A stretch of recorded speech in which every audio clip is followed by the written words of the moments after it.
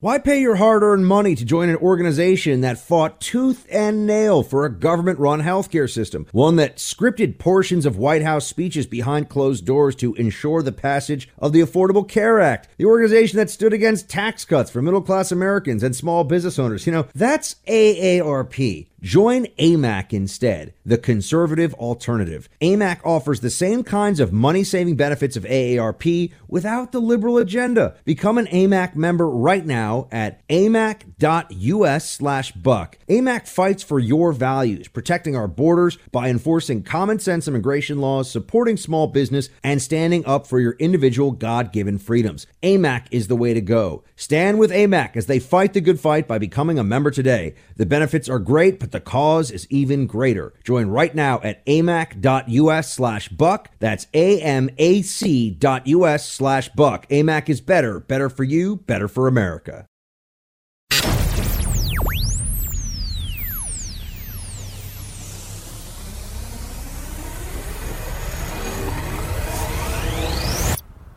You are entering the Freedom Hut.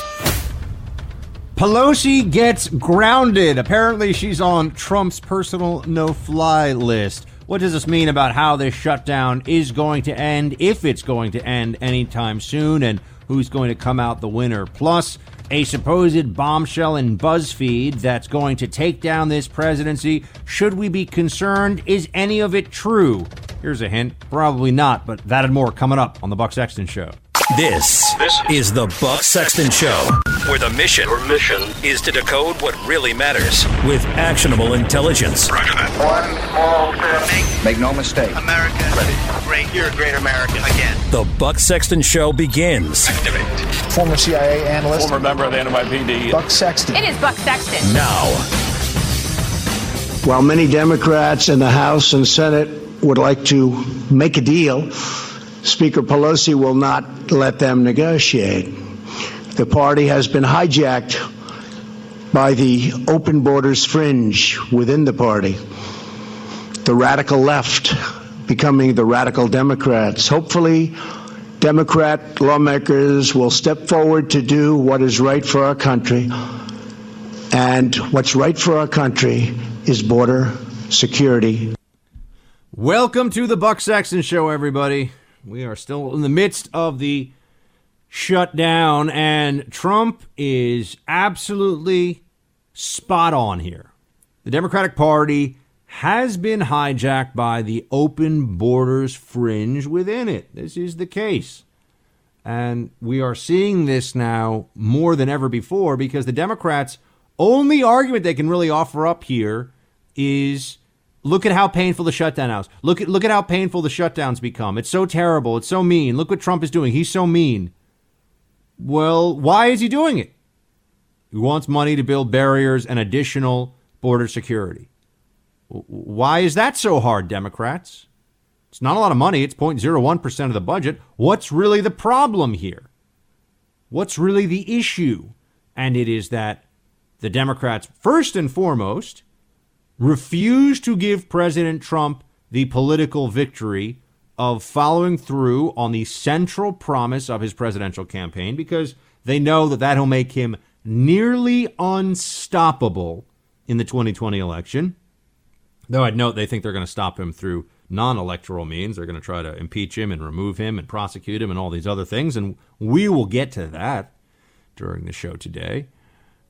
But this is really simple. The other part of this is that Democrats also just are a far left party now on immigration and on the border. I never hear Democrats explain why is it that we should have border security. What's really the problem? You know, they say that the ports of entry are the only places drugs come in. Meanwhile, I think today I just saw a friend at the Washington Examiner share that he was doing essentially what I did in San Diego, he was doing in Texas, and they see 700 pounds of cocaine today and one seizure at the border, and not at a port of entry, out in an open field, somebody coming in on a pickup truck. So start with that.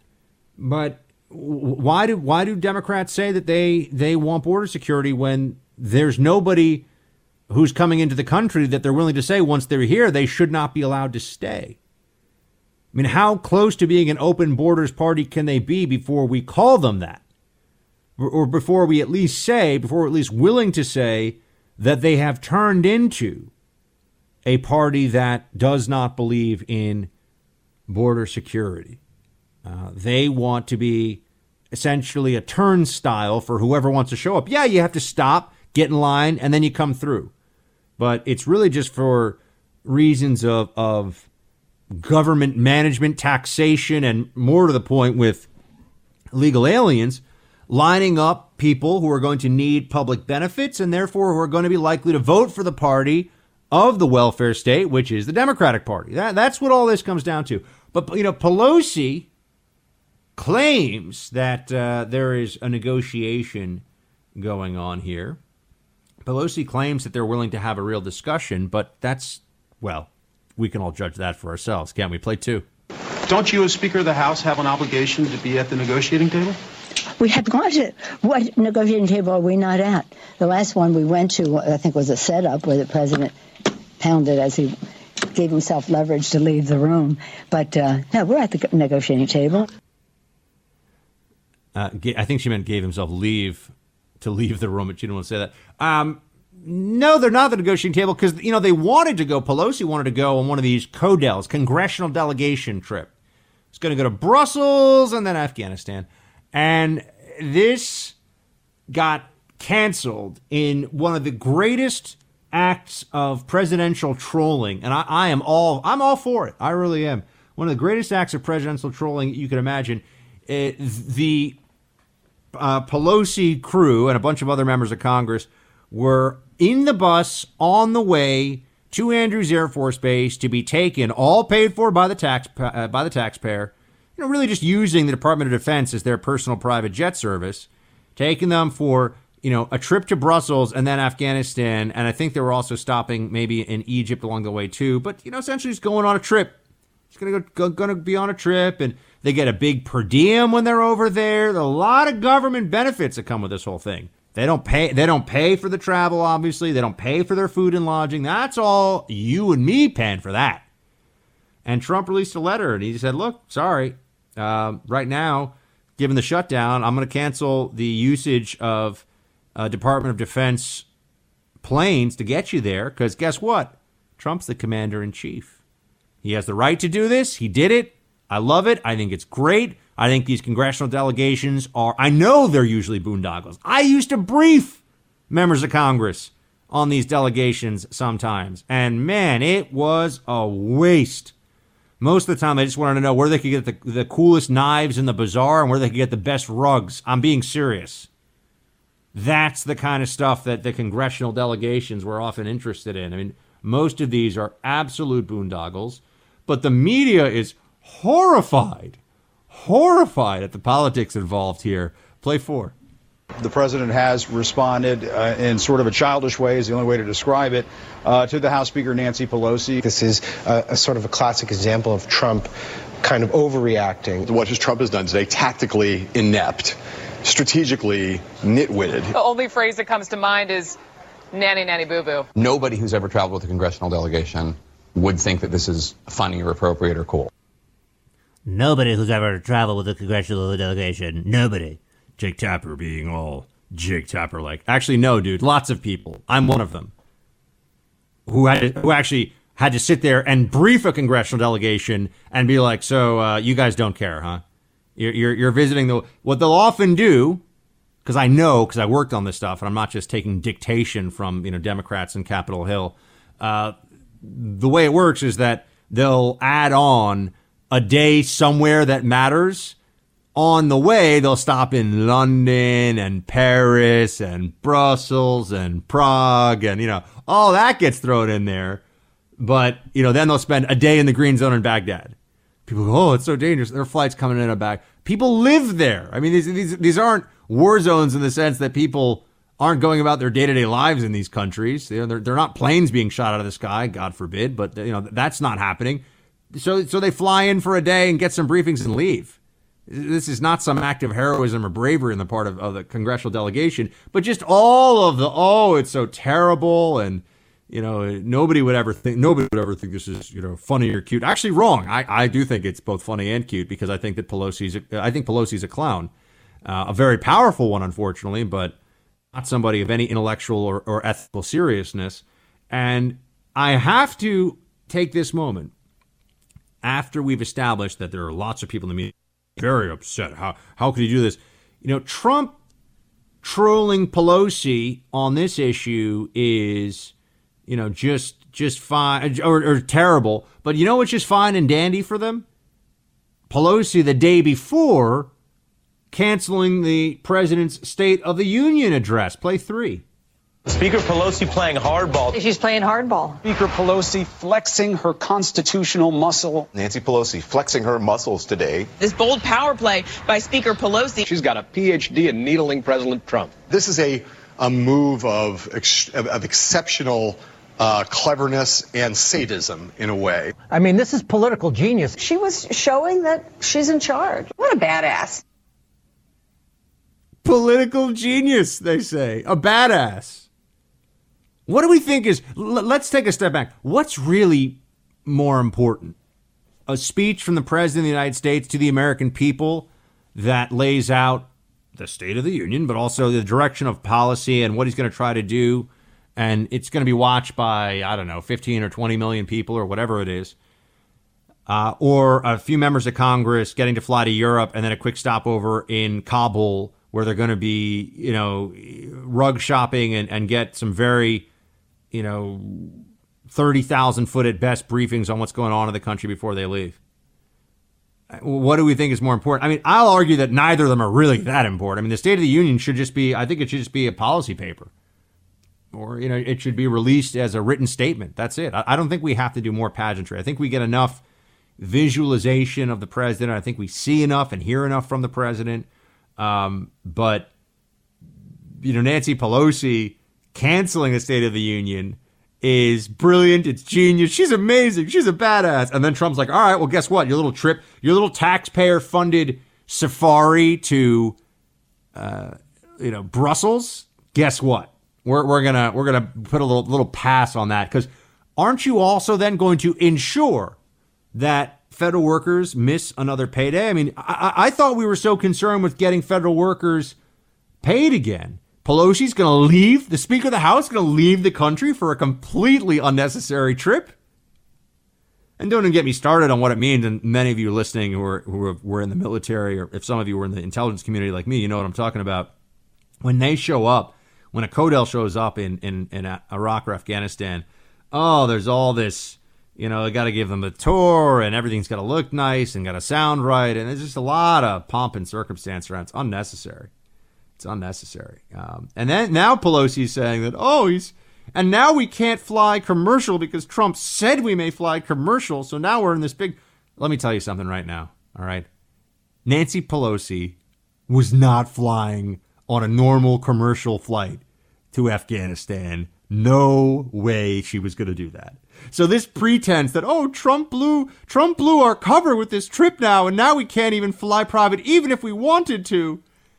And these people are so full of it. All liberals, so hypocritical, so sanctimonious.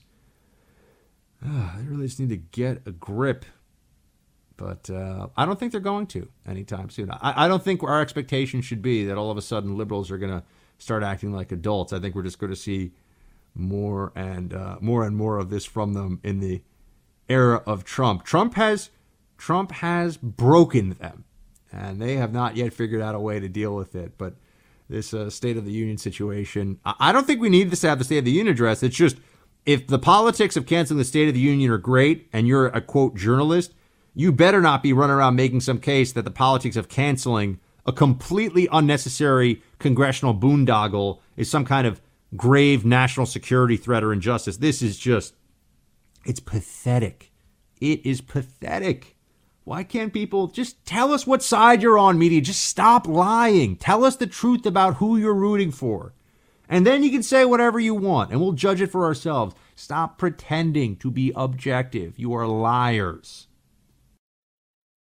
Yes, if we have to, I think we absolutely should. I think in no way should we say that the State of the Union is now a partisan event and that Democrats can just cancel it because they don't like Republicans. I think it actually could happen. It's not very big. We only have 100 seats, but we have a huge gallery and there could be some standing room. It's not ideal. I mean, it's supposed to be in the House, and it traditionally has. We never tried to bar, when the Republicans are in charge, we never tried to bar President Obama from doing it. No one ever even considered something like that. I think if the Democrats do it, it'll be seen as really petty partisanship. Rand Paul's idea here that they would do the State of the Union on the floor of the Senate is certainly interesting, but his thing that it's going to be petty and partisan, yeah, of course, that's what Democrats are. And I'll note that, look, Republicans can be partisan too. Trump is obviously partisan, and Trump fights back. That's why they hate him so much. The Republican Party of 10 years ago would have said, oh, they want to cancel the State of the Union. We must have made them mad. It's our fault. The Republican Party of today, with Trump at the head, is like, okay, all right, you're going to cancel my State of the Union? I'm going to cancel your BS flight that we all know is a boondoggle. And I like that Republican Party better.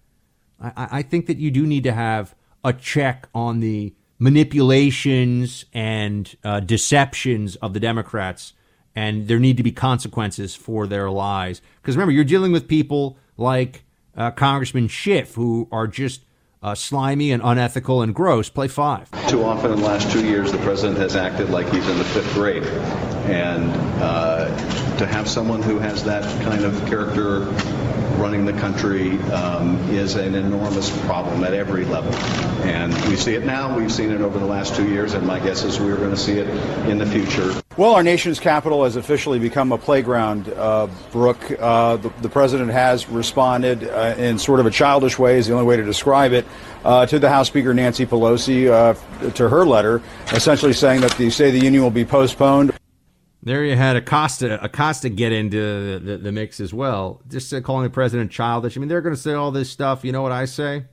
All right, well, let's fight a little fire with fire here. Let's actually show them the way that they like to win these arguments. We're going to do that. We're going to do that back. I would note here that the White House, I just saw this now. This just went up right before we went on air, but or a couple hours before we went on air. But I'm just seeing now that the White House has basically said that this Nancy Pelosi thing, where she's saying that she was going to fly commercial and that this was leaked, is, quote, a flat out lie. And another White House official called it asinine. Yeah, I'm sorry.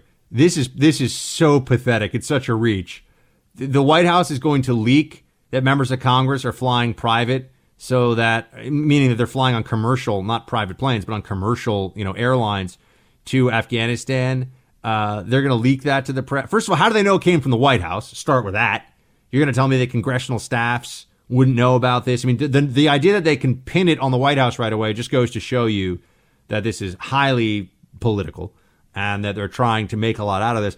But even beyond that, yeah, right. Nancy Pelosi, she's really gonna cram into seat 27G on, Air Afghanistan. I don't think so.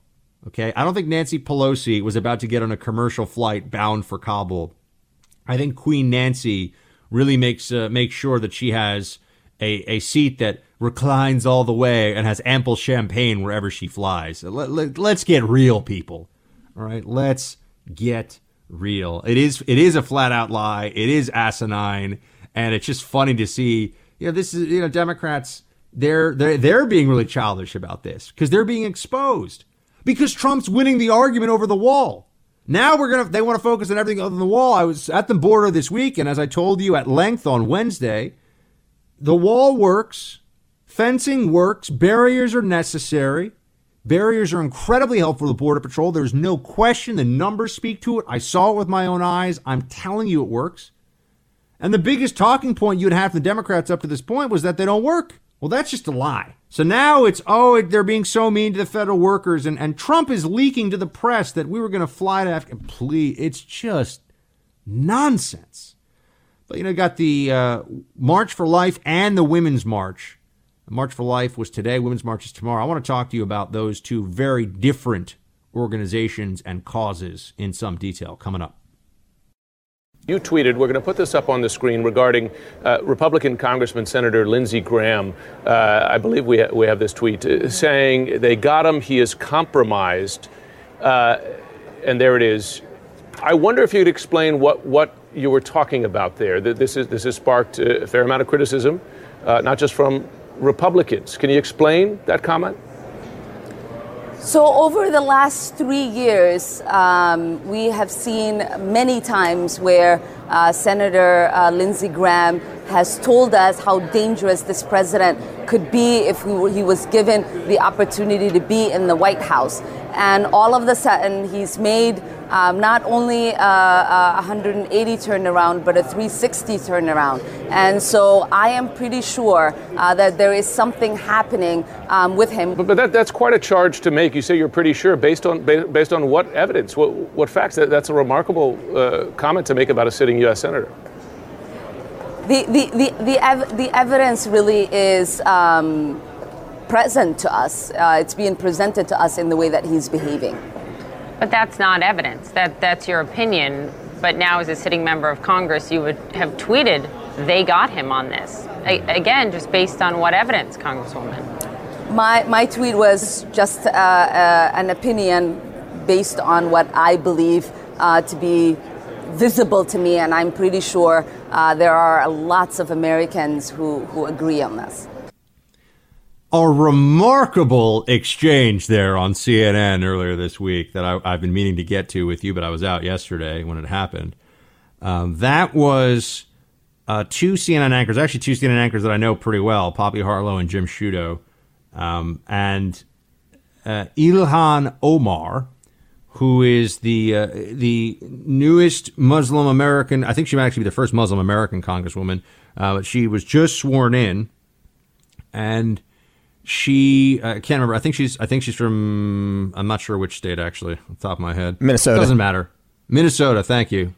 She's from Minnesota, and she is there getting pushed gently, I would note, on what do you mean Lindsey Graham is compromised? What do you say? And that's not, of course, they say, well, where's your evidence? They're being very gentle with her. Let's just cut the bull for a minute here, shall we? The left, Chelsea Handler, other people who are very outspoken, left-wing loons, but people with platforms, have been putting rumors out there for a long time that Lindsey Graham is a closeted homosexual. Okay, that is what they say. And, because of this culture, I would argue, because of this culture of hysteria surrounding all things Russia, because you have all these people who are being told, oh, the P tape is real with the dossier and they've got something on Trump. I think that there's more of a space in people's minds to believe this crazy nonsense than before, but it's crazy nonsense. And on top of that, on top of the lack of veracity, that the left would use rumor mongering about somebody as allegedly gay as a way to undermine them is grotesque. Just think for a second. If it had been a white male member of the Republican Party saying that a Democrat who, let's say, was going along with the Obama agenda or a Hillary agenda or whoever the Democrat president was, that a white male Republican was going on TV or tweeting out, they've got him, he's compromised, about a Democrat of any race, right? Doesn't matter, but just a Democrat saying that about it, the left would lose their minds. And by the way, I mean, I think it's fair to get angry about that. I think somebody should. I think that calling somebody a closeted homosexual and using that to undermine them and to debase their politics is disgusting. But just notice how, and I got into some little Twitter spat with some blue check journalists about, oh, she didn't say it. Oh, now we're gonna play the dum-dum game. We're all a bunch of dum-dums, what other politician in public life right now who is going along with Trump is being referred to as compromised by supporting his agenda, and they've got him. They've got him implies blackmail. Compromised implies blackmail of a personal nature, and talking about a blackmail of a personal nature with regard to Lindsey Graham is obviously meant as an insinuation that Trump and the GOP with him are holding it over Lindsey Graham that he's gay when there is no evidence of this. And even if there were evidence of this, or at least I should say, even if this were true, that the left would use this as some kind of a weapon in politics, you would think would be beneath them. But no, of course not.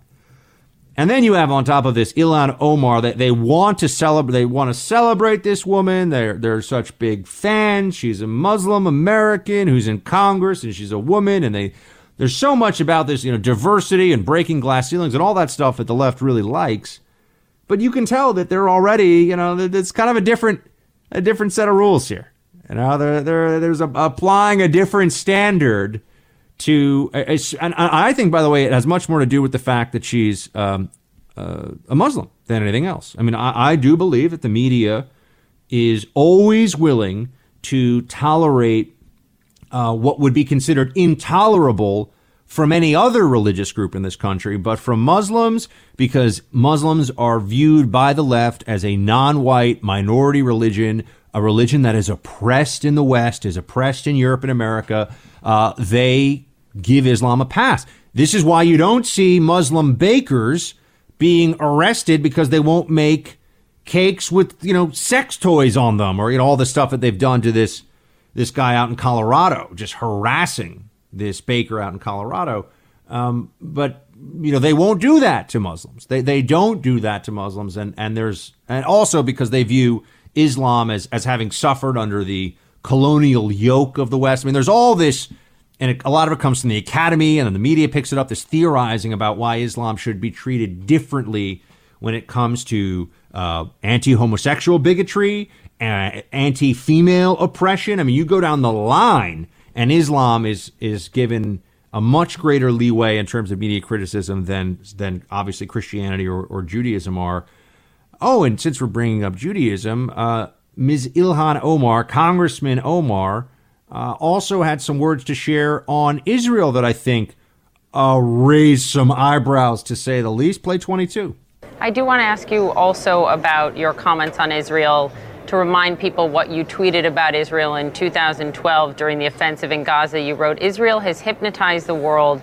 May Allah awaken the people and help them see the evil doings of Israel." You've commented a lot since then, trying to explain what you meant by that.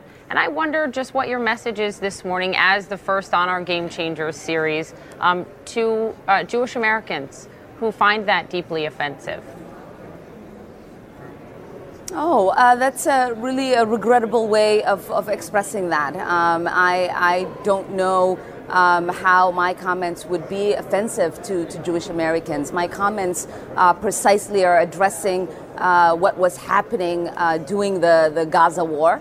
And I am clearly speaking about the way that the Israeli regime was conducting itself in that war.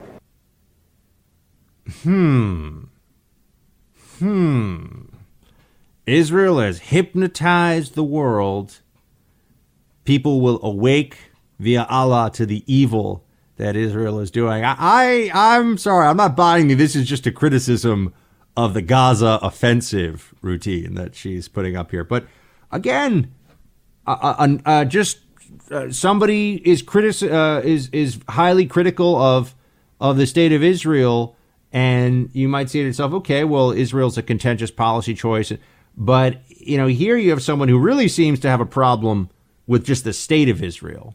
And this is becoming increasingly a problem for the left right now, because they've elevated some pretty radical left types into Congress and just elevated them in the discourse. And there is a hatred of Israel that exists on the left that is very clear. It's very prominent. And especially hatred of Israel from non-white and religious minorities in this country is treated differently. This is how you have Louis Farrakhan, everybody, okay? It's just treated differently by the media. Farrakhan, who, remember, Obama hugged him when he was running for president, but the press hid that, or whatever, shook his hand warmly, hid that photo from us. Intentionally, they told us, the photographer later on, that he had to hide the photo. Obama had to kiss Farrakhan's ring, but the American people overall weren't supposed to see that. I don't think that you would find any Republican of any color or creed who would get away and shouldn't get away with saying the things that Louis Farrakhan has said, referring to being not an anti-Semite, but anti-termite. That Farrakhan is just dripping with anti-Semitism, and yet the media gives him a pass just in general. Lately, they've turned up the heat a little bit because people have been pointing this out. But you see this with the way that they treat the far left on this issue as well. So if you are a far left Democrat who is a Muslim female minority, you are going to get a whole lot more leeway to say anti-gay things, to say anti-Semitic things. Just go down the line. This is why people don't trust the media, because we know that this is happening. They can deny this as much as they want. It's obvious. If I had gone on air, or any Republican that you know had gone on air and said anything like, this Democrat is only doing this policy that he's doing because he's actually secretly gay, or said anything even close to that. I know she didn't say the words, to insinuate that in any way. Oh my gosh, I'd probably never be allowed to be seen in public again. Notice with those CNN anchors, though, well, you don't have any evidence for this. Ooh, that's a pretty gentle way of saying, so are you actually a huge bigot? Because you sound like you're being pretty bigoted right now against gay people. That's kind of what it sounds like. And Dave Rubin over at the Rubin Report, I saw him tweet. He certainly thought this was very anti-gay and bizarre. You go down to, I'm not the only one. S.E. Cupp, my old friend over at CNN, she thought it was anti-gay and bizarre. And I'm not alone here, but different rules on the left, and for preferred protected categories within the left. But intersectionality always devolves into, self-consumption of one kind or another. These different groups that are these identity groups, they're in this unstable hierarchy, and the left is always trying to balance, who do we have to support and who are we willing to sacrifice at any given time? And this will be interesting to see how it plays out. But there's more of this that comes into play with the Women's March, which is planned tomorrow, not today. I will tell you what I mean in just a moment. Do you feel that the Jewish people are native as well? I mean, I understand the history that, there are people who have a number of sort of ideologies around why the Jewish people feel this should be their land. I'm not Jewish, so for me to speak to that is not fair. If you're willing to say that the Palestinians are native but not the Jews are native, I mean, you're not Palestinian either. Because I'm speaking of the people who we know are being brutally oppressed in this moment. That's just the reality. Is it your view that Israel has a right to exist as a nation? I have said many times that I feel everyone has a right to exist. In your view, does that include Israelis in Israel? I believe that all people have the right to exist, and that Palestinians are also suffering with a great crisis, and that there are other Jewish scholars who will sit here and say the same. I'm done talking about this. Okay. So you can move I just don't think it requires scholarly knowledge to be able to say that Israel has a right to exist. Good for Margaret Hoover over at Firing Line over on PBS for pushing. I know Margaret, she's a nice lady. Pushing that was Women's March leader Tamika Mallory, who very clearly will not say that Israel has a right to exist. Very clear, will not do it. Won't do it. First of all, never mind the fact that she should say it. How hard would it be to just say? How she knows she's getting in this moment. She's getting heat. She's being being pushed into a corner here, as she should be, because of the anti-Semitism of Linda Sarsour, who's a Women's March founder. Tamika Mallory, and Tamika Mallory is somebody who also won't denounce Louis Farrakhan.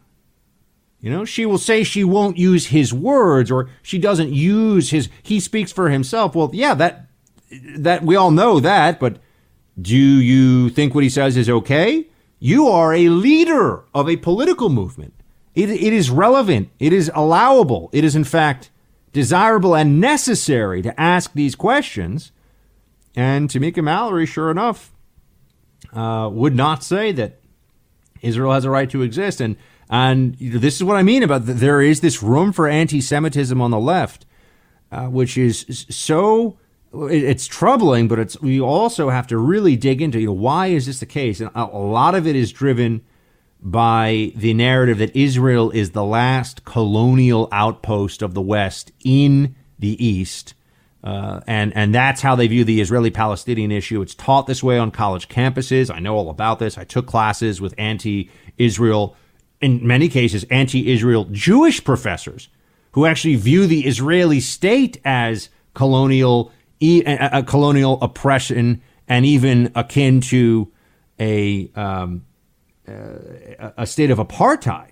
I mean, I actually studied with a professor who would say that it was like apartheid. So there's these complexities with why would an American Jew think that and promulgate that as a framework for thinking about Israel? But it's on the left. There's this willingness to both be incredibly critical and destructive in the way one speaks about Israel, and also there's this double standard that comes up for, when do you have to denounce, if you're a Republican and you run for president, you got to denounce David Duke, even though no one cares who this guy is. And, no one's heard of him except every Democrat member of the media brings it up every presidential news cycle. Meanwhile, with Farrakhan, Obama paid homage to Farrakhan when he ran, and Farrakhan is a huge anti-Semite. So, why is this treated like it's okay at the Women's March? Well, we're trying to answer that question here. We've got more coming up. Introducing a new conservative alternative to liberal-based email services, iPatriots.us. iPatriots.us is, in fact, the email service that all of you should be using if you value your privacy, your protection, and also you don't want to support a bunch of liberal agenda items. iPatriots.us is secure and private and includes more what you want without all the ads and spam. With iPatriots, you get 30 gigs of cloud storage, larger attachment sizes, and a whole lot more. And you know that your email and files are safe with iPatriots premium antivirus, anti-spam, 256-bit encryption. iPatriots.us is compatible with most mobile devices, iPhone, iPad, Android, Windows Mobile. So show you're a patriot. Go to iPatriots.us now, choose your membership program, input your desired iPatriots email address during checkout, enter promo code BUCK, that's B-U-C-K, for 10% savings during your first year of membership. 46 years ago this month, the majority on the Supreme Court turned its back on that right. But in that moment, a movement was born. A movement defined by compassion and love. A movement animated by faith and truth. And a movement that's been winning hearts and minds every day since. Because of all of you gathered here, all those you represent and all those who have gone before, we know in our heart of hearts that life is winning in America once again.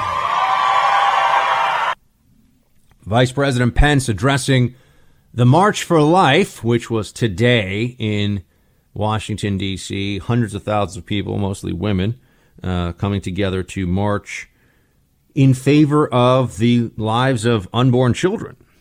And I will say that my former colleague Matt Walsh pointed out that this march is different from other marches in that this is a march where, by definition, everyone who is marching is doing it on behalf of someone who cannot march for themselves.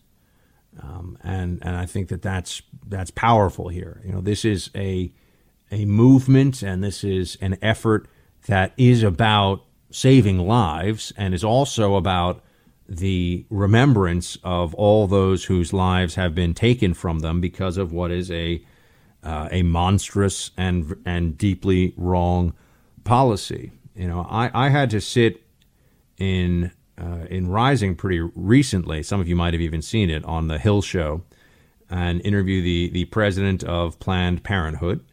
And there were concerns from Planned Parenthood beforehand because I was identified by their PR people as an enemy of choice, which I think is such an interesting phrase, isn't it? Yes, that's right. I want to force people to only have vanilla ice cream, not pistachio ice cream. I'm an enemy of choice. I mean, obviously, that's a ridiculous phrase, enemy of choice. What does that even mean, right? Or an opponent of choice. What does that mean? No, I'm an opponent of the industrial slaughter of unborn children through abortion. And it's hard because on the one hand, I like to engage the other side on this one.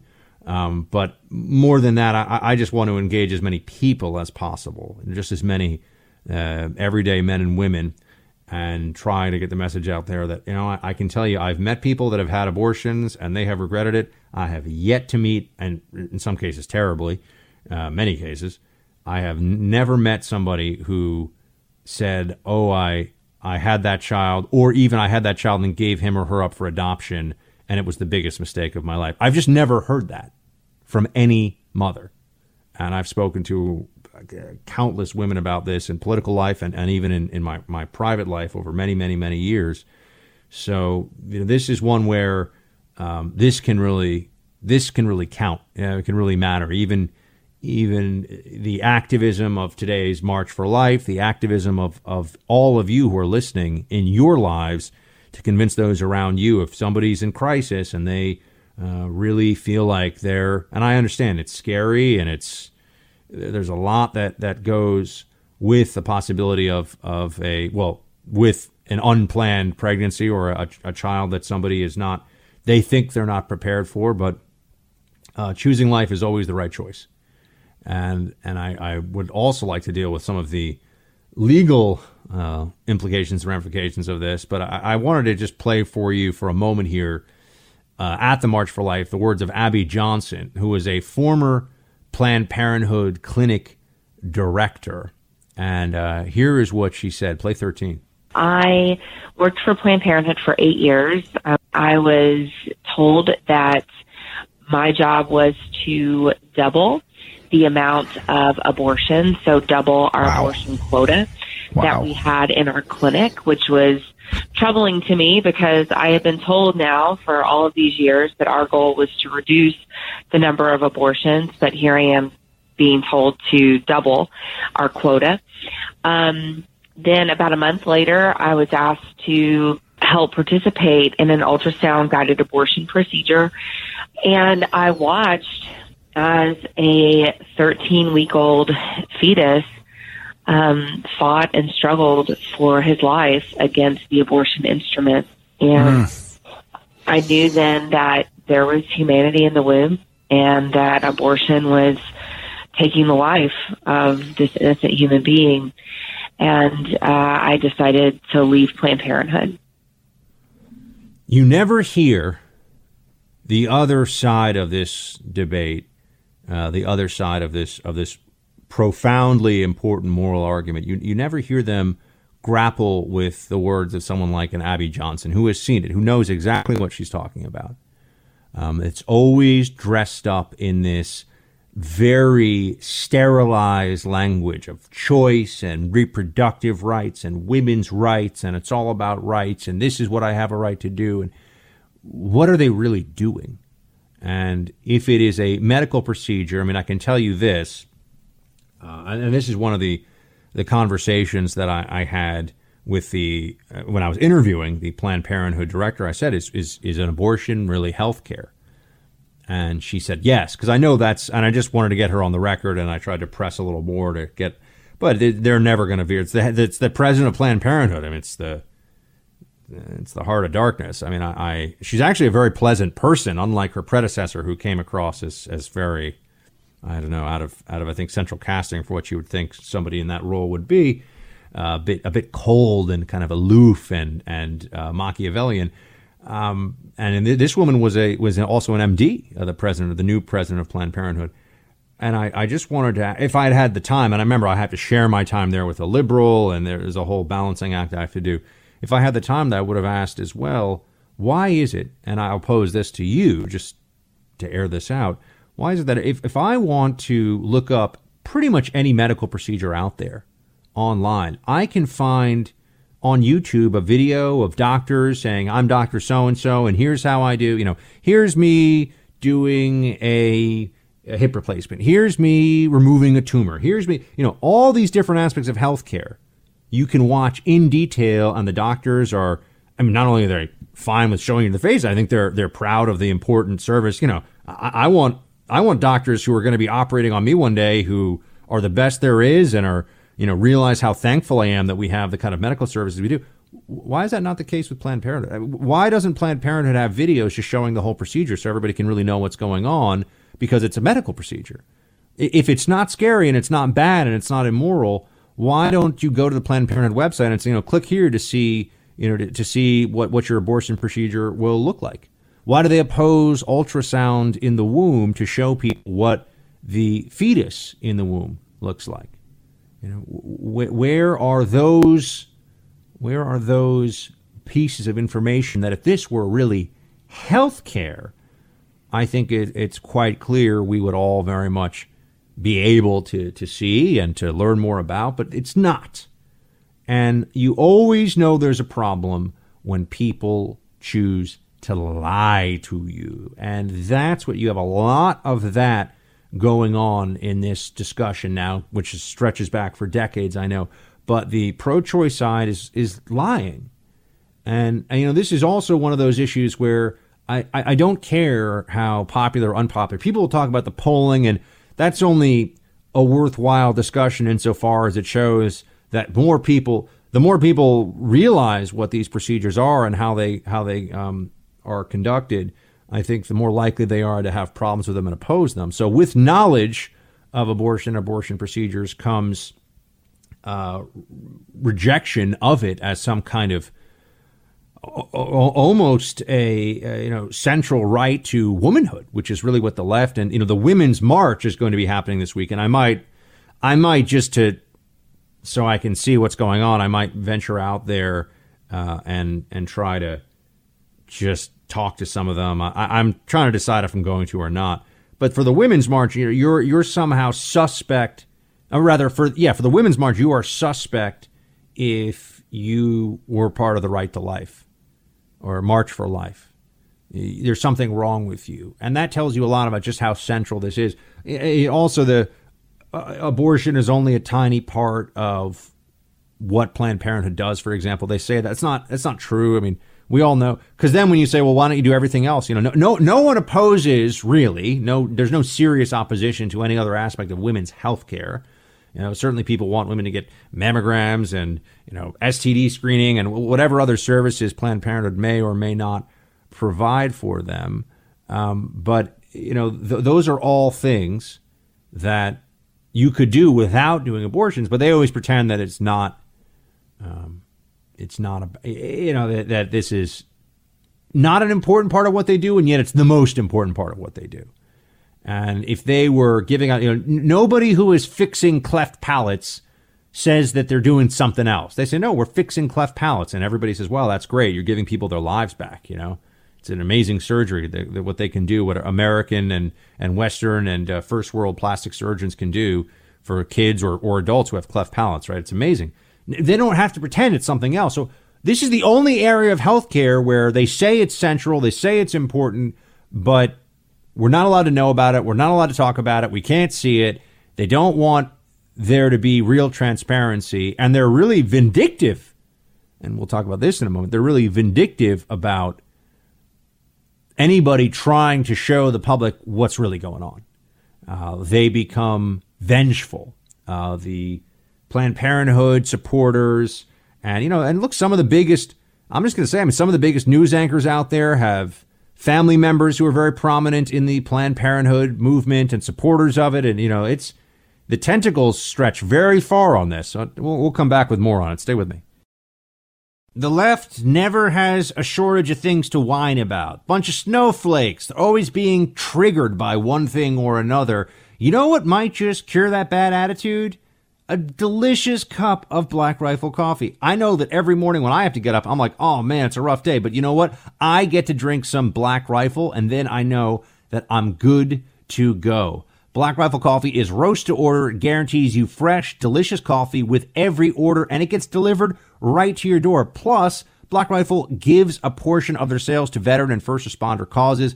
They got a coffee club. I'm a member. You should join too. It makes things easy. Just pick your blend and the amount you want, and they'll ship it right to your door every month, hassle-free.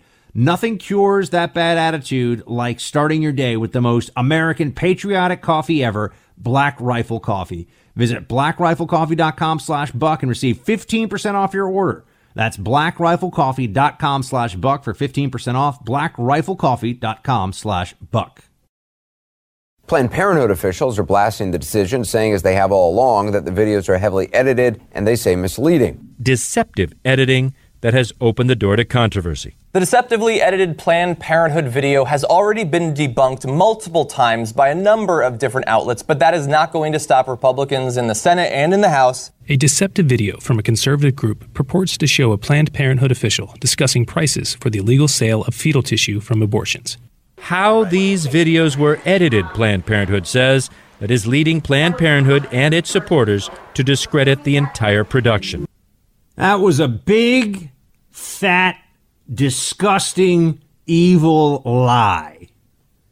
One that we dealt with when it was first being leveled, when these videos came out showing, these undercover videos showing what was going on with the sale of fetal tissue. Still the hardest thing that I've ever had to cover and work on as a media analyst. That was the most disturbing thing I've ever seen. That was as ugly and horrific as anything I've ever had to cover. And it was all because the Center for Medical, I believe it was the Center for Medical Ethics is what the group was called, went undercover and found what was going on in these Planned Parenthood clinics. Well, now a Fifth Circuit Court of Appeals has issued a ruling, and this has to do with whether Texas can strip Planned Parenthood of its Medicaid funding. But the ruling makes it very clear that, quote, Planned Parenthood associates did indeed circumvent legal and ethical guidelines in pursuit of harvesting human organs. All of this in direct contradiction of what the so-called Women's Health Organization and its eager defenders in the press claimed after the tapes were released in 2015, end quote. That's from the Washington Examiner. This was the big line that they were all running around saying. They're saying, oh, it's heavily edited. The heavily edited videos. Oh, it's also heavily edited. What does that mean? First of all, any video clip is by definition edited. But what they were doing was creating a pretext for people to dismiss the footage that they were seeing as though it somehow was the same. That edited became almost synonymous in the minds of people with doctored. You know, they couldn't say doctored because they had no proof of that. There was, that you'd have to actually be able to point and say, well, this was But, if somebody says that video is doctored in part, you can dismiss the whole thing. What they're saying is, oh, these videos were edited. All videos are edited that you see on TV. I mean, all journalism requires editing. So how is that even a criticism? But it just became the escape hatch in the conversation for people. And it was just relentlessly pushed in the media. And, if you look around, you'll see that some of the biggest, and I got to this right before the break, some of the biggest names in liberal media, and by that I just mean the mainstream media, are Planned Parenthood donors, have family members or spouses on the board or formerly on the board of Planned Parenthood, very, very much Planned Parenthood advocates, open advocates for Planned Parenthood. I mean, really, really believe in, and they're not open advocates for like the local women's health center that doesn't do abortions. Okay. So it's not about women's health. They need to stop lying. But it was interesting that the same week that you have within the same 24-hour period that you have the March for Life happening here in D.C., you have this Fifth Circuit Court ruling that came down that said these videos were not edited in any way that was showing them to be illegitimate. And it was, in fact, the Fusion GPS firm. That's right. The same firm that put together the dossier was the one that came up for the came up with the unfairly edited line to defend Planned Parenthood. Selectively edited. That was always the term, which is a nonsense. It doesn't mean anything. Of course, everything that you see in the news is selectively edited. It's called editing. You know, they're not going to show you the camera guy's roll before the congressman shows up to the podium. Is that selectively edited? I mean, this was a complete propaganda trick. It was absolutely this was disinformation, lies. Where are we? Just played a montage, all these different networks. Where are they now that a court has looked at all the evidence and a U.S. Federal Court of Appeals has said there was nothing selectively edited about these videos that anyone would think or could argue discounts the underlying material and the underlying truth of what was going on, which is that tiny babies' body parts were being harvested for sale. That's what Planned Parenthood was doing. Tiny baby body parts harvested to make a profit. That is reality. That is what was going on. And the media tried to cover it up. They tried to cover it up. So, we have to remember that there isn't just there isn't just on the one hand, people of good faith and the other people that need more understanding on the issue of why they should support life. There is also an apparatus of evil that is willing to do very terrible things to support this evil practice, and they should be held to account too, in this life or the next. Regardless of whether you think prohibiting abortion is good or whether you think prohibiting abortion is bad, regardless of how you come out on that. My only point is the Constitution does not say anything about it. It leaves it up to democratic choice. That is the voice of Justice Antonin Scalia, rest in peace, who had a very clear argument on this point, and it's one that I've even heard liberal jurists and professors agree with, although they'll generally do it somewhat quietly, which is that this notion there's a constitutional right to abortion is just delusional. There's no such thing. It's bad law. Roe is bad law, but nonetheless, you got the media very much invested in the narrative of what they call reproductive rights, a particularly Orwellian term. But what's going on now with the March for Life, and how is this being covered? Is it being given the attention that it deserves? We're joined by Amber Athey. She is a Daily Caller White House reporter, and you can check out her stuff at dailycaller.com. Amber, great to have you back. Thanks for having me, Buck. So what can you tell me? What was the turnout like today, and what's going on? Were you able to go, by the way? Can you give me some sense of how'd the march come off today? Sure. I wasn't able to attend myself, but I did watch some of it on C-SPAN. It looked like it was really well attended. This march regularly attracts hundreds of thousands of people. I think last year it was something like 300,000 to 400,000. So it's a really huge event. It's every single year. People are really excited about it. And the thing that I always notice about the March for Life is that it's overwhelmingly really positive. The people that go are really excited to be there. They're really happy. They're trying to spread a message of positivity. But you wouldn't know that if you were watching the mainstream media. If you watched CNN, MSNBC, they hardly covered it all to begin with. And if they do mention it, it's always painted as these anti-abortion zealots, these bigoted people who want to take away women's reproductive rights. And the Washington Post ran this headline today.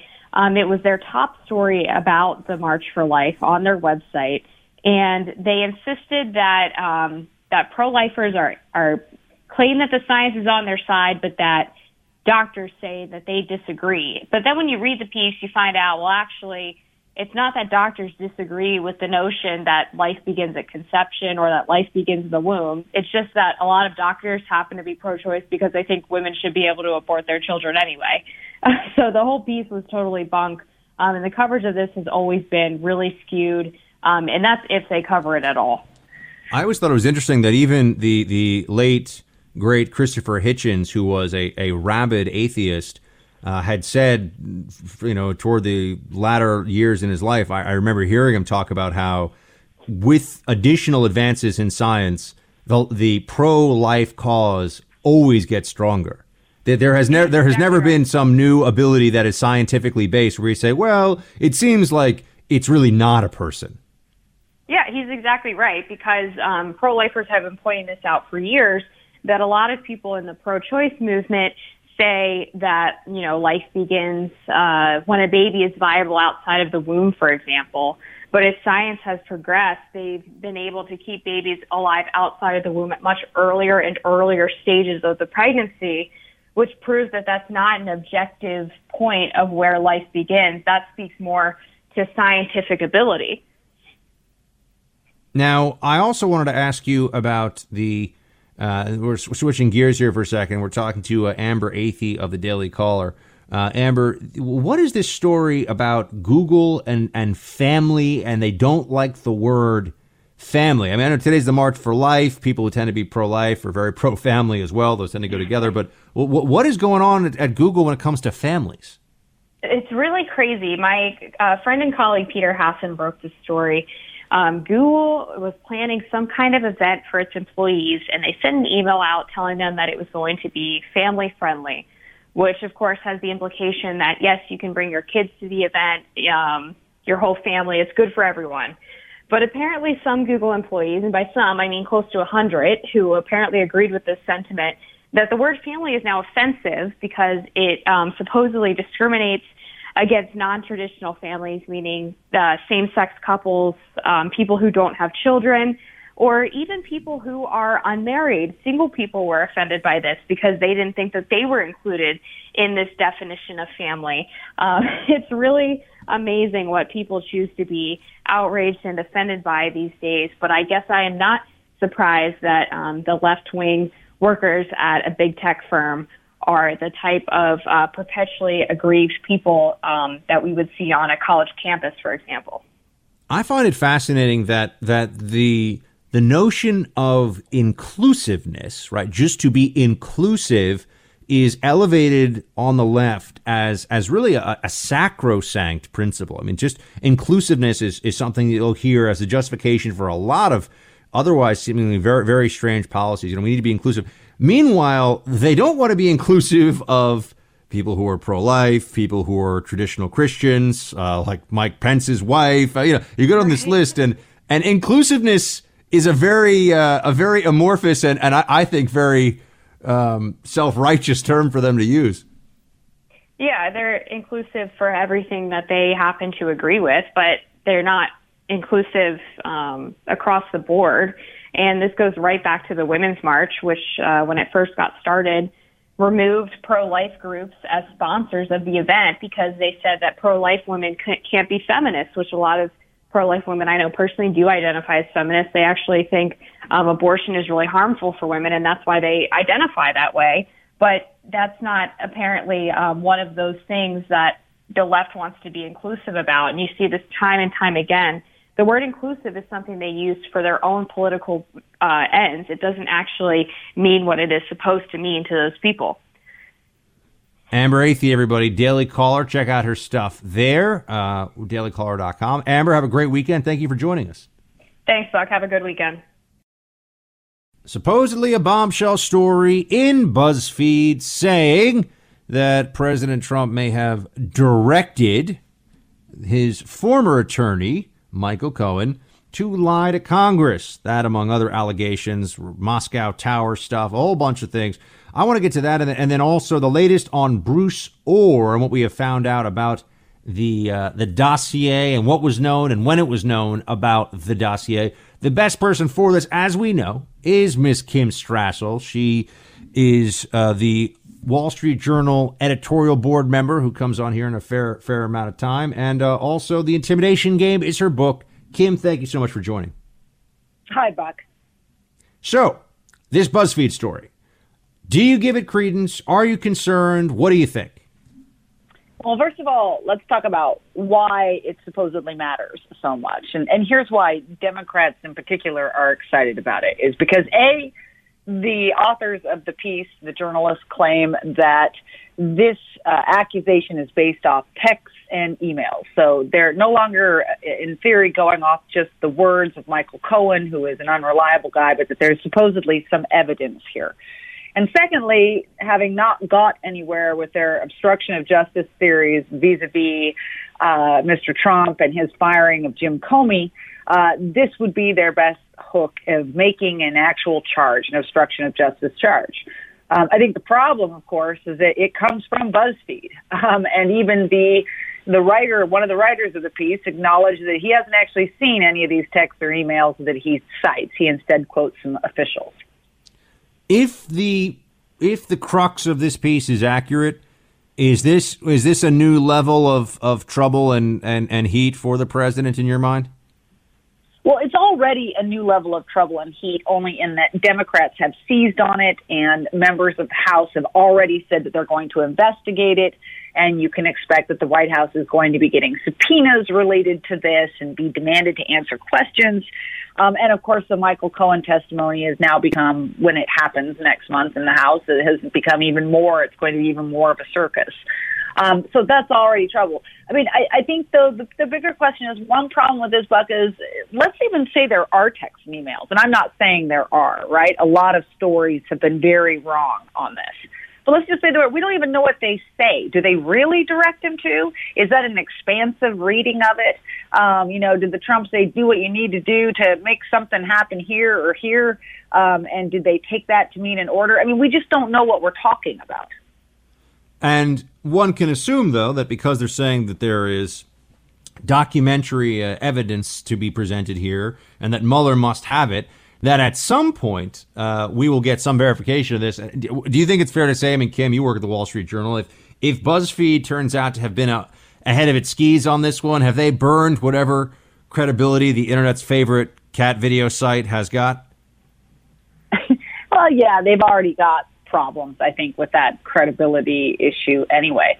But I think, look, Buck, I think at the end of this, when we finally do get a Mueller report, and assuming it actually provides some answers, there's going to have to be a lot of journalists that answer for a lot of things that have been written, and politicians, too. I mean, don't forget, 2 years ago, we had Adam Schiff saying that his committee had proof that Trump had engaged in collusion. We've never seen that, and we certainly don't have any evidence of it. So I think one thing that I think would be very healthy for democracy is when this is done, that people go back and re-examine some of these claims that were made, and media organizations be held to account. Now let's talk about Bruce Orr and the latest. I know you wrote about this in the Wall Street Journal, I think this past week. What have we found out about Bruce Orr, and how does it factor into all the nonsense around the origins of the Russia collusion investigation?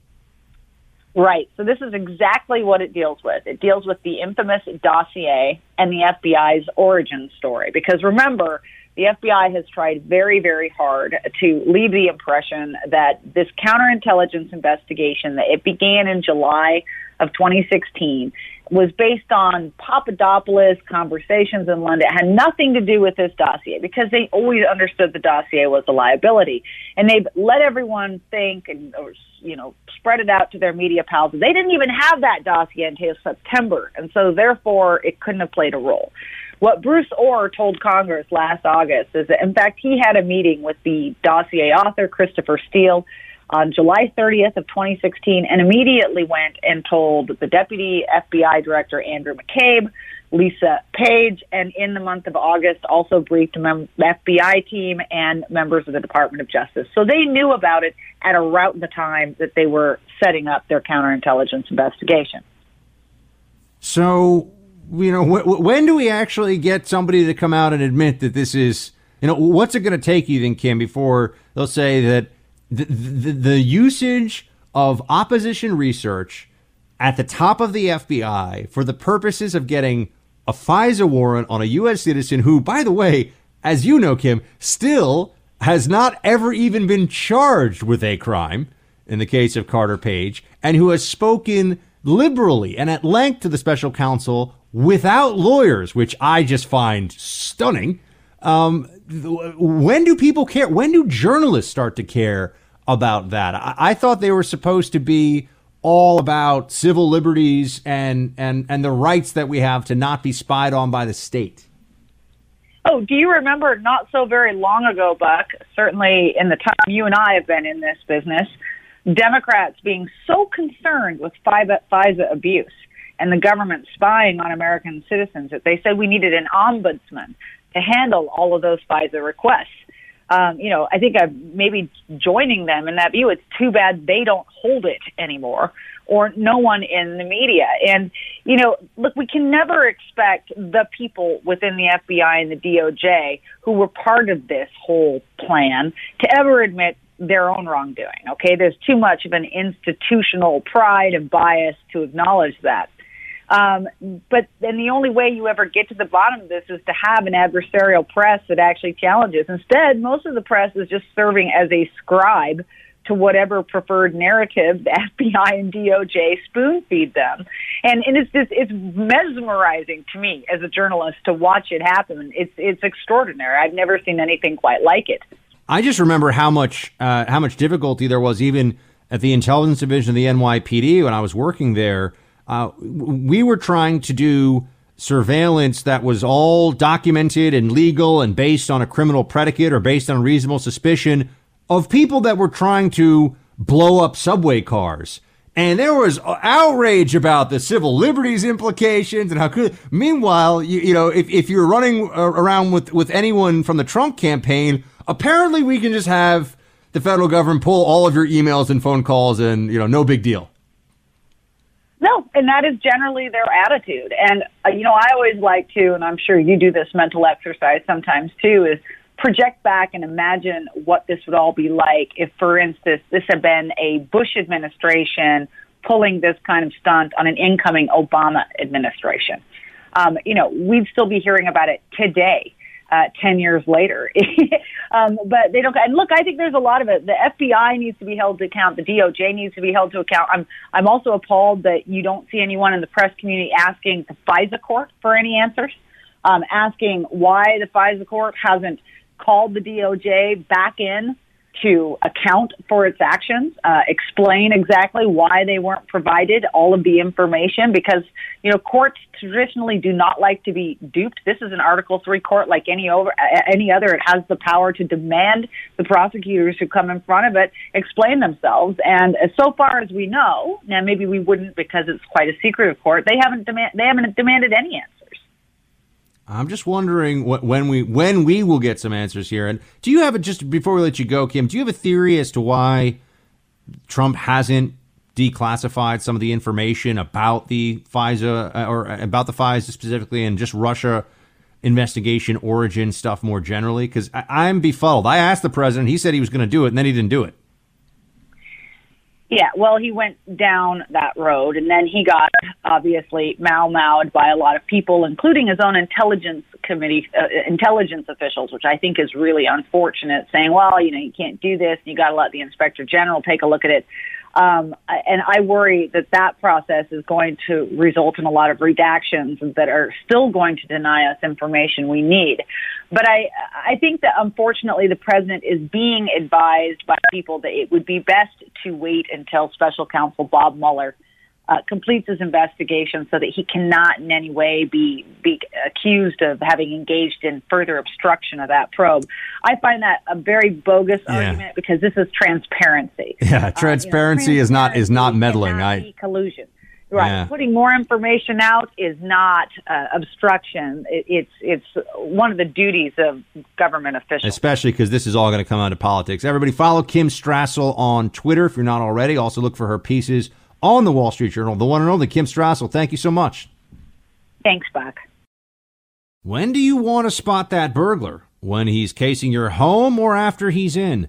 Well, ask John, whose Blink camera alerted him to burglars trying to break in while he and his family were home. Or Shannon, whose Blink camera caught a thief stealing packages. Both times, Blink video clips were sent to police to help convict the crooks. Blink motion-activated indoor and outdoor cameras are wire-free. They can set up in minutes and run on 2 AA batteries that last up to 2 years. And if you're traveling, Blink's live feed option lets you monitor your home and check in on pets from anywhere using the Blink smartphone app. No contracts, no subscriptions, totally affordable, and Blink works with Alexa. Blink camera systems make great gifts, and they're a brilliant way to monitor your package delivery. So don't let those package thieves get you, okay? They steal it right off your porch. You don't want that. Visit blinkprotect.com/buck. That's blinkprotect.com/buck. Again, that's blinkprotect.com/buck. Blink is an Amazon company.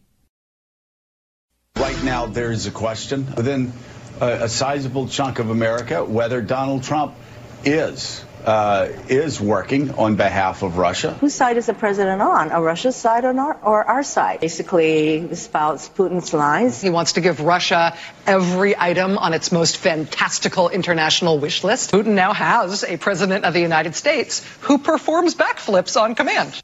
He has some special relationship with them and is not made public. And I think he's fearful that President Putin probably has information on him. Now, look, I know from our trips to Russia, everything you do and say is being listened to and is being followed. But I do know from intelligence community personnel that I've talked to that there is huge credibility within the intel community to the so-called Steele dossier and to many of that. There's just so much BS that you have to deal with. The moment you start talking about Russia collusion and what's going on with it and all this stuff. I love how you had Scarborough, who, remember, and don't forget this, Scarborough was chummy to the max with Trump when he thought that it was good access for him as a TV personality to do so, right? He was buddy-buddy with Trump until all of a sudden Trump didn't like him anymore, and then he became Mr. Never-Trumper extraordinaire. That's just petty. I mean, that's just personal vendetta stuff. It has nothing to do with what's good for the country. But Scarborough says there, oh, you know, I really think that there are a lot of people with questions. They have these questions because the media keeps asking the questions, right? If you hear all the time, well, is so-and-so beating his wife? You would think if enough people in the media say, well, so-and-so might be beating his wife, you might think, hey, hold on a second. So that's what's going on here. And yet they use, right, this is like stocking the pond and then fishing from the pond and being like, I didn't know there were fish here. It's like, no, of course there are. You're putting the fish there. You're putting the questions out there, which reminds me, I haven't been fishing in a while. It sounds like fun. But this whole thing with John Kerry and these other people where they get into how Trump may be compromised, right? And this is where you get all these people who also all of a sudden are using words like kompromat and disinformatia and all this stuff. You know, they've learned a few of these Russian intel buzzwords and they use them all the time without understanding. Think about what they're really suggesting, that Trump, and you got Rachel Maddow. I mean, these are the biggest, some of them, names on the left. These are huge platforms where people are just spreading lies and nonsense and gossip as though it's fact and never going back to fact check the nonsense gossip when it's proven that it wasn't true. You know, how many retractions have you seen from The Guardian, for example, on their story that Manafort met with Julian Assange in the Ecuadorian embassy in London? Guess what? That's not possible. Meaning that it's not possible that Manafort did that and there's not a clear record of it and people wouldn't know. Nobody would get in or out of that embassy, the embassy where currently Julian Assange is evading justice. Nobody would get, or evading the authorities, whether you believe Assange is a good guy or not, or he's a journalist or not. I'll leave that conversation to another time. But without a clear record of it that would be verifiable one way or the other. This now is just something that people say. It's become a fashion. It's become almost a social convention. Oh, yeah, Trump, Russia, you know, he's doing Russia's bidding. How is he doing Russia's bidding? Well, first let's get to how they think that Russia would even make him do that. By what exactly? By the promise of Trump Tower Moscow? Trump's already really rich. I would note that even if this BuzzFeed story is true, there is nothing in it that we can point to in terms of the possible Trump Tower Russia or Trump Tower Moscow building that's illegal. There's nothing about the business approach that is illegal. You might say it's unseemly, but I'm not going to take lectures about unseemly presidential candidates and unseemly presidents from the people who thought that Hillary Clinton and her husband are worth $100 million off of speeches, folks. speeches. Think about that. No one's speeches. I'm in this business. I know what people get paid for speeches. By the way, if you want to hire Buck Sexton for a speech sometime, just reach out to me on Facebook. But no one is worth $800,000 for a speech. And I mean that, no one. You pay $800,000 for a speech, which is what Clinton got from a Russian government-linked bank because they were trying to buy influence and access. The Clintons were for sale, both of them. We know this. So, while I'm not going to stand here and tell you that I think that every time that Donald Trump is engaged in a business transaction, he's just being as pure as the driven snow here, but I also think that what's the standard? And you have this insane loony left that is trying to say that they have info on Trump. Well, what could that info even be? They've tried this whole porn star blackmail thing. I mean, how do you, this is the real question. I mean, this is what I'm trying to get to. How do you blackmail Donald Trump? Really think about that one for a moment. I mean, what would you have to have on Trump? I mean, you would have to have not a little bit of hard knuckle real estate tactics. Come on, a little bit of coloring outside the lines on getting permission to build something somewhere. You think you're going to blackmail Donald Trump over that? And this is a guy who had a lawyer who's making payouts to porn stars, whether you think he had the affair or not. You're not going to blackmail him over this. And just the whole bizarre, golden shower dossier thing, I mean, all of it, it's just, these people have lost their minds. And then they take it the step even further where it's all about NATO. Look, this is the kind of stuff Trump says about NATO. Play clip 9. We cannot be the fools for others. We're going to be with NATO 100%. But as I told the countries, you have to step up.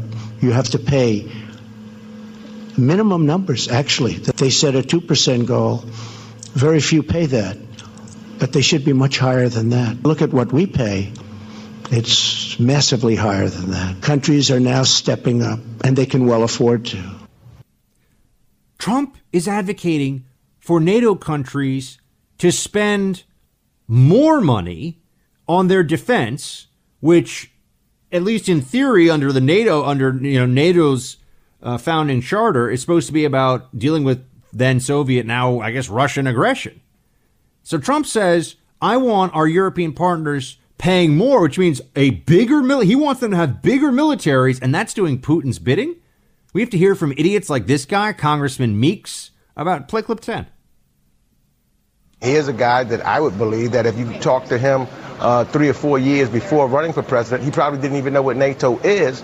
But now, he has devalued NATO and the EU to such a degree that it is plausible to me that he would have had this backdoor conversation with Vladimir Putin about withdrawing from NATO.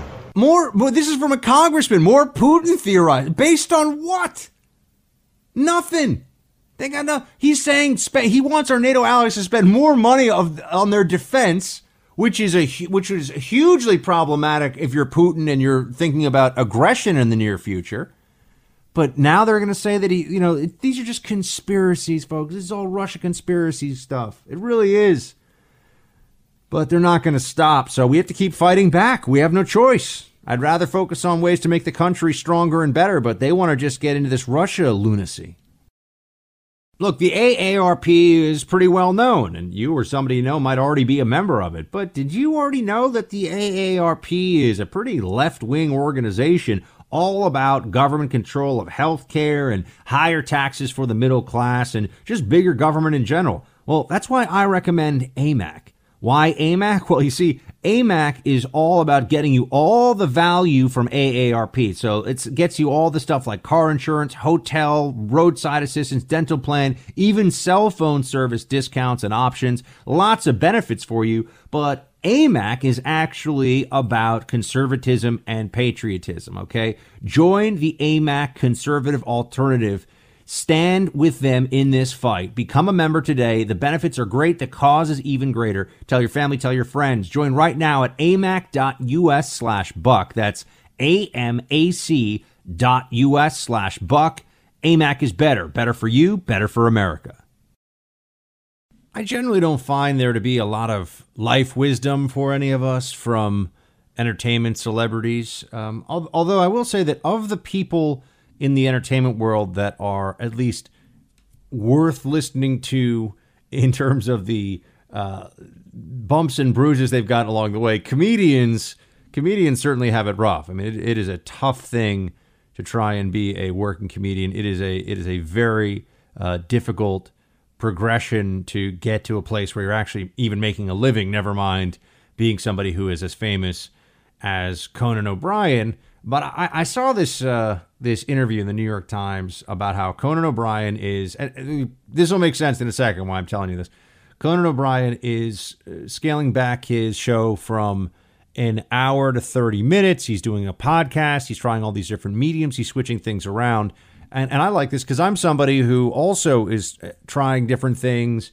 I've done a little bit of podcast here and there. Obviously, this show is also able to be listened as a podcast, but it's really a traditional radio show. But I've done some other podcasts. I've done some other work and digital TV and all these different things. And, you know, a part of it is that you have to do what is true for you, you know, what your day-to-day is going to be, what you want your life to be like.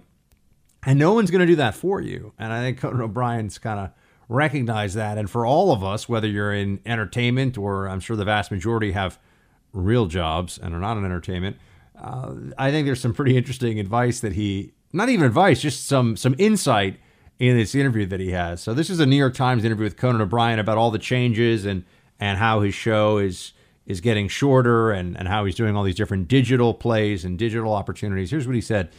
Is this how you want to go out? With a show that gets smaller and smaller until it's gone? Conan responds, maybe that's okay. I think you have more of a problem with it than I do. At this point in my career, I could go out with a grand 21-gun salute and climb into a rocket, and the entire Supreme Court walks out, and they jointly press a button. I'm shot up into the air, and there's an explosion, and it's orange, and it spells good night and God love. In this culture, 2 years later, it's going to be, who's Conan? This is going to sound grim, but eventually all our graves go unattended. That is pretty grim for a comedian, I have to say. But I can appreciate something of the sentiment here, which is that entertainment is just that. And people also, I think, make a much bigger deal out of all of us. Have much too much of our own value is tied in with our career, whatever that may be. And particularly for people who are in the public eye, there's a sense that if you weren't still doing this job, you would cease to exist. I see this all the time in the media business and the news business, where there are people who clearly would be better off tending more to their family and just getting emotionally and spiritually healthy. You know, they've been doing this for 20 or 30 years, but they really think that all the clocks will stop if they step away from it. You know, all of life as we know it will come to a halt if they're not the one presenting the news at 7 o'clock every night. It's not true. It's the same thing with entertainers. There are plenty of other people who can do it. I know that most entertainers would say they do it because they love it. Look, I love this job, but there's always something more important than your job. That's what I'm trying to get at. And I think there's a necessary perspective, especially in our current culture where everyone's engaging. I mean, self-promotion now, it doesn't matter if you're selling tea cozies online or if you're trying to be a TV host. Self-promotion, photos, all this stuff, we're just surrounded with it all the time. And it does, I think, force some existential questions where we say to ourselves, you know, what is this really even all about? Sure, I'm all for capitalism and having a growing business, and you've got to be involved in a business and not a hobby when you're talking about your professional stuff. I get that, but there's also a context for it. There's a necessary perspective.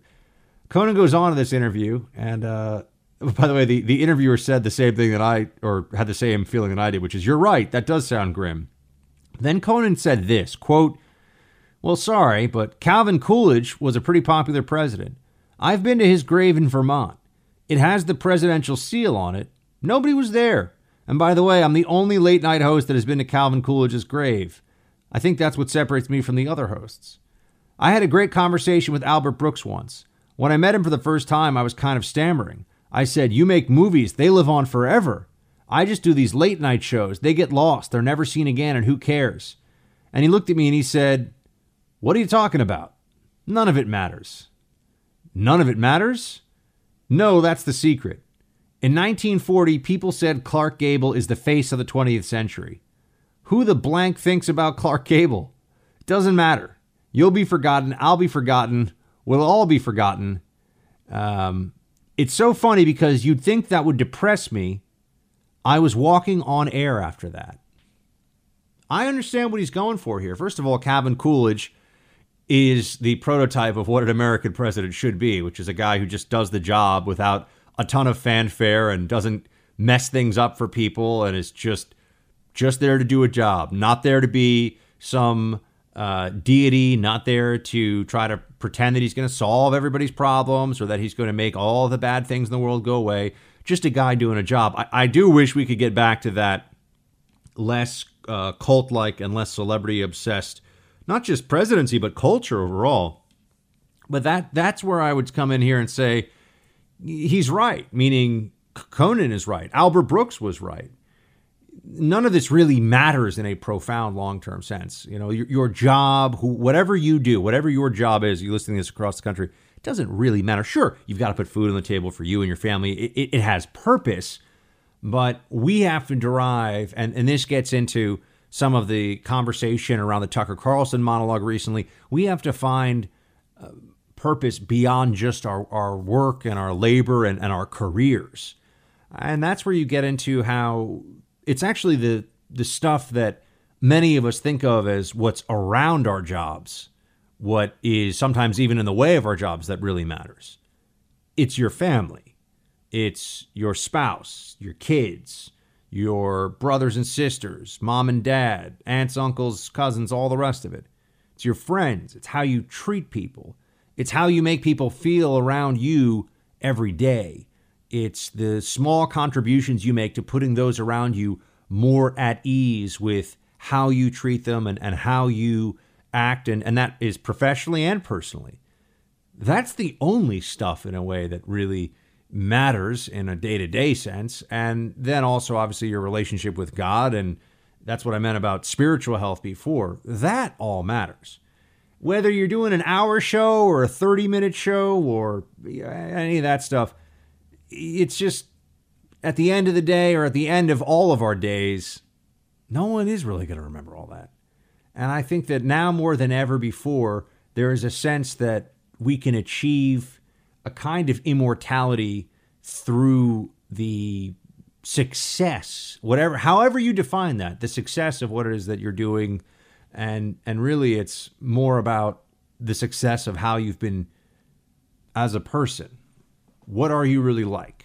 What do you value? What have you done for those around you? Have you served the people around you? Have you served a purpose for them? Does your life have a meaning that is positive at the end of the day? And that is not measured in dollars or ratings or any of that other, or social media, Twitter following, Instagram following.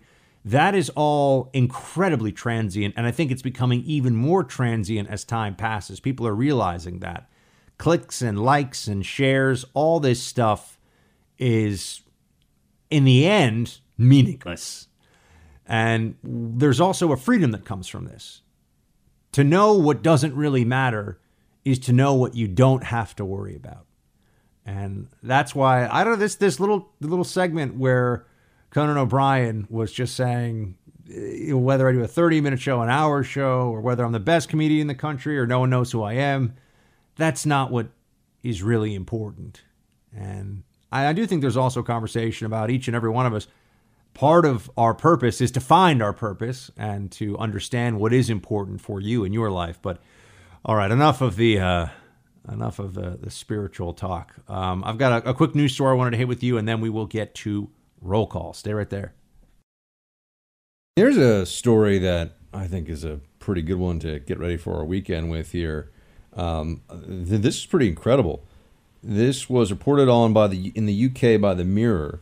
So there was this Al-Shabaab terror attack that just happened, a few days ago, where you had Al-Shabaab, which is an Al-Qaeda linked group in Somalia. It's basically the jihadist entity of Somalia, and it has engaged in some very high-profile terror attacks in the past in neighboring Kenya.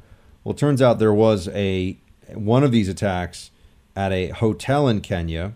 Al-Shabaab attacks was going on, and this whole hotel complex killed 14 people, including a British charity worker. So terrible, this attack that went on, and you took a lot of innocent people, brutally murdered, horrific stuff. One part of the story, though, that I just found out today is that there was a British SAS, which is their equivalent of essentially a Tier 1 military unit like SEAL Team 6 or the Delta Force. British SAS counterterrorism trainer just happened to be out on a personal shopping trip, to just go get, I don't know, food or clothing, whatever he needed, happened to be nearby, and he heard what was going on when they were storming this hotel, heard the gunfire, he sprinted to his car, he had his counterterror training equipment in the car, so he got all geared up and went in there and went, room clearing in this hotel to get people out. And it's a pretty amazing story. I mean, it really is like the plot of Under Siege or, Die Hard or one of these movies where there's one person who just happens to be the one right guy at the time to intervene when a terrible terrorist act like this is underway. So I'm assuming that we're going to find out more information about this, that this SAS terror trainer, I mean, there's photos of him, they've blurred his face, but he's evacuating people out. I mean, and he is just completely, he's all geared up and he's going in there. He told the local police to wait. I mean, he's smart. He knows that friendly fire, blue on blue here is one of the biggest problems a guy like him would have to be on the lookout for, other than the highly armed, AK-47 wielding terrorists that were inside. So pretty amazing story. It just goes to show you never know. You just never know when, for those of you, and I know there are people listening to this who have elite law enforcement and military training, you never know when it's going to be go time. And this guy, I don't even think we know I don't think they released his name. So they certainly are not showing his face. Yeah, they didn't release his name either. Pretty remarkable, though, reporting here out of the UK Mirror. Never know when it's going to be your time to step in and save some lives. Roll call is up next. Rock and roll, fellow patriots.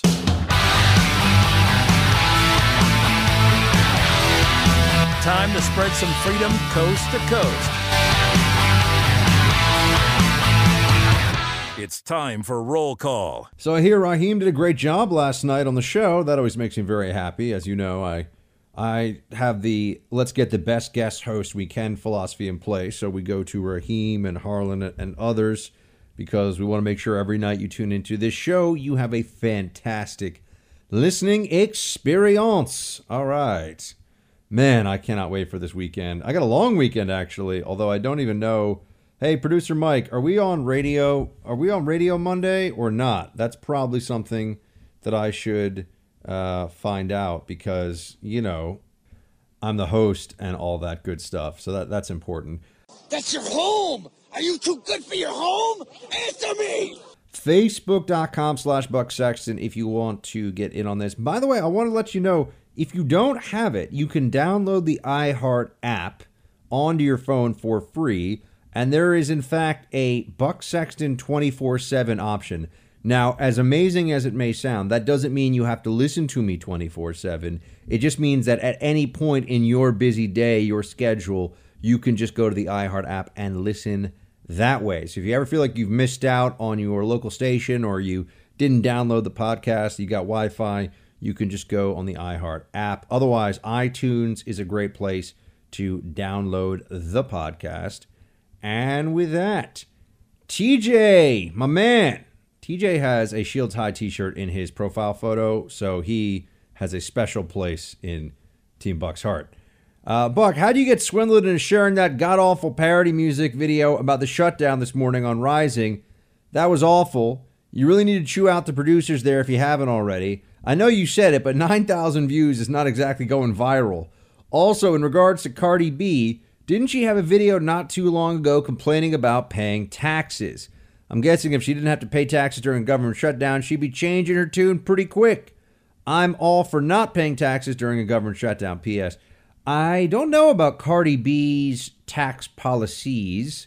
I do know that video, the parody video, sucked and was not something that I think we should have put on air on Rising, but I don't get to make all the decisions there. One of the reasons I love radio so much is I do get to make the decisions here. This is pure, unfiltered, unadulterated bucktasticness here. Unlike on the TV. TV is always more collaborative in general, but especially when you're doing a left-right show and some other stuff like that, you need to dilute the buck a little bit, which is not the way I like to do things. Jen writes, Buck, Happy New Year. 2 things. Look up Paul Chek, a holistic health guy, super jacked, 55 years old, common sense health and fitness stuff. And secondly, how is Miss Molly? I hope you two are still together. I've not heard you speak of her of late. Happy Friday, Shields High, Jen. Jen, Miss Molly's fine. She's just traveling for work right now. She's away for a few weeks. Sometimes she has to go.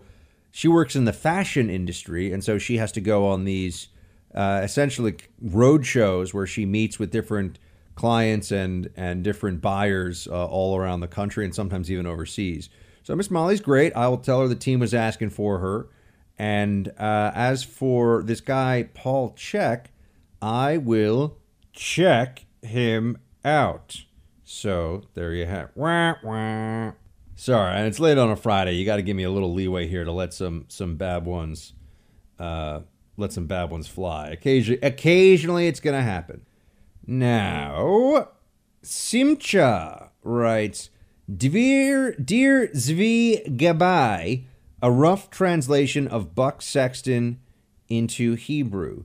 This photo is from my car as I drive from the suburb where I live into Jerusalem for work. Years ago, this highway was a target for rock attacks or shootings.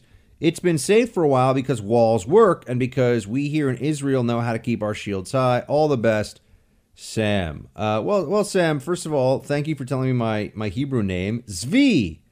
You can always write, hey, Zvi, and I'll know who you're talking about now.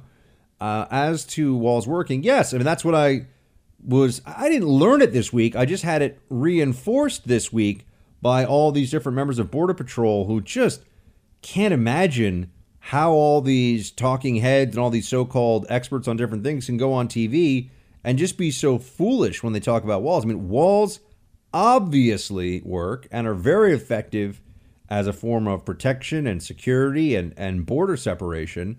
And you in Israel have shown the whole world this. Israel was I remember back in 2001, 2002, was in really rough shape with all the suicide bombings that were happening and the infiltration of these different Hamas operatives and, you know, all the Qassam brigades and Al-Quds and all this different stuff that was going on. So, yeah, I'm glad it worked for Israel, obviously, and I hope we have learned from Israel's lesson, although the Democrats certainly haven't. Julie writes, hey, Buck, I'm sorry. I want to know why illegal immigrants are allowed to have their children while U.S. citizens are losing custody rights based on a disability. Your show is great. Thank you. Julie, I don't know about this U.S. citizens losing custody question over disability, so I'd have to ask about that. I will say that, you know, one part of and thank you for saying my show is great. I appreciate that.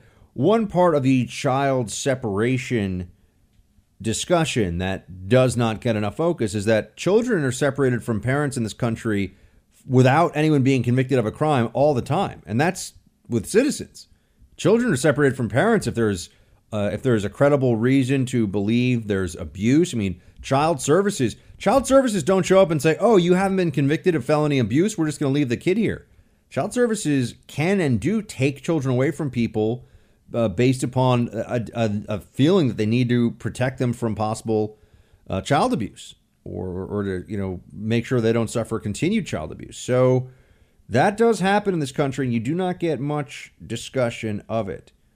Rocky writes, Netflix should have taken a cue from the Dems. Have someone in the company say they want to raise your rates 50%. All the customers freak. Then cooler heads prevail. They appear to chastise the person. They only raise a reasonable sum. Customers let out a sigh of relief. Well, Rocky, that's an interesting approach for sure.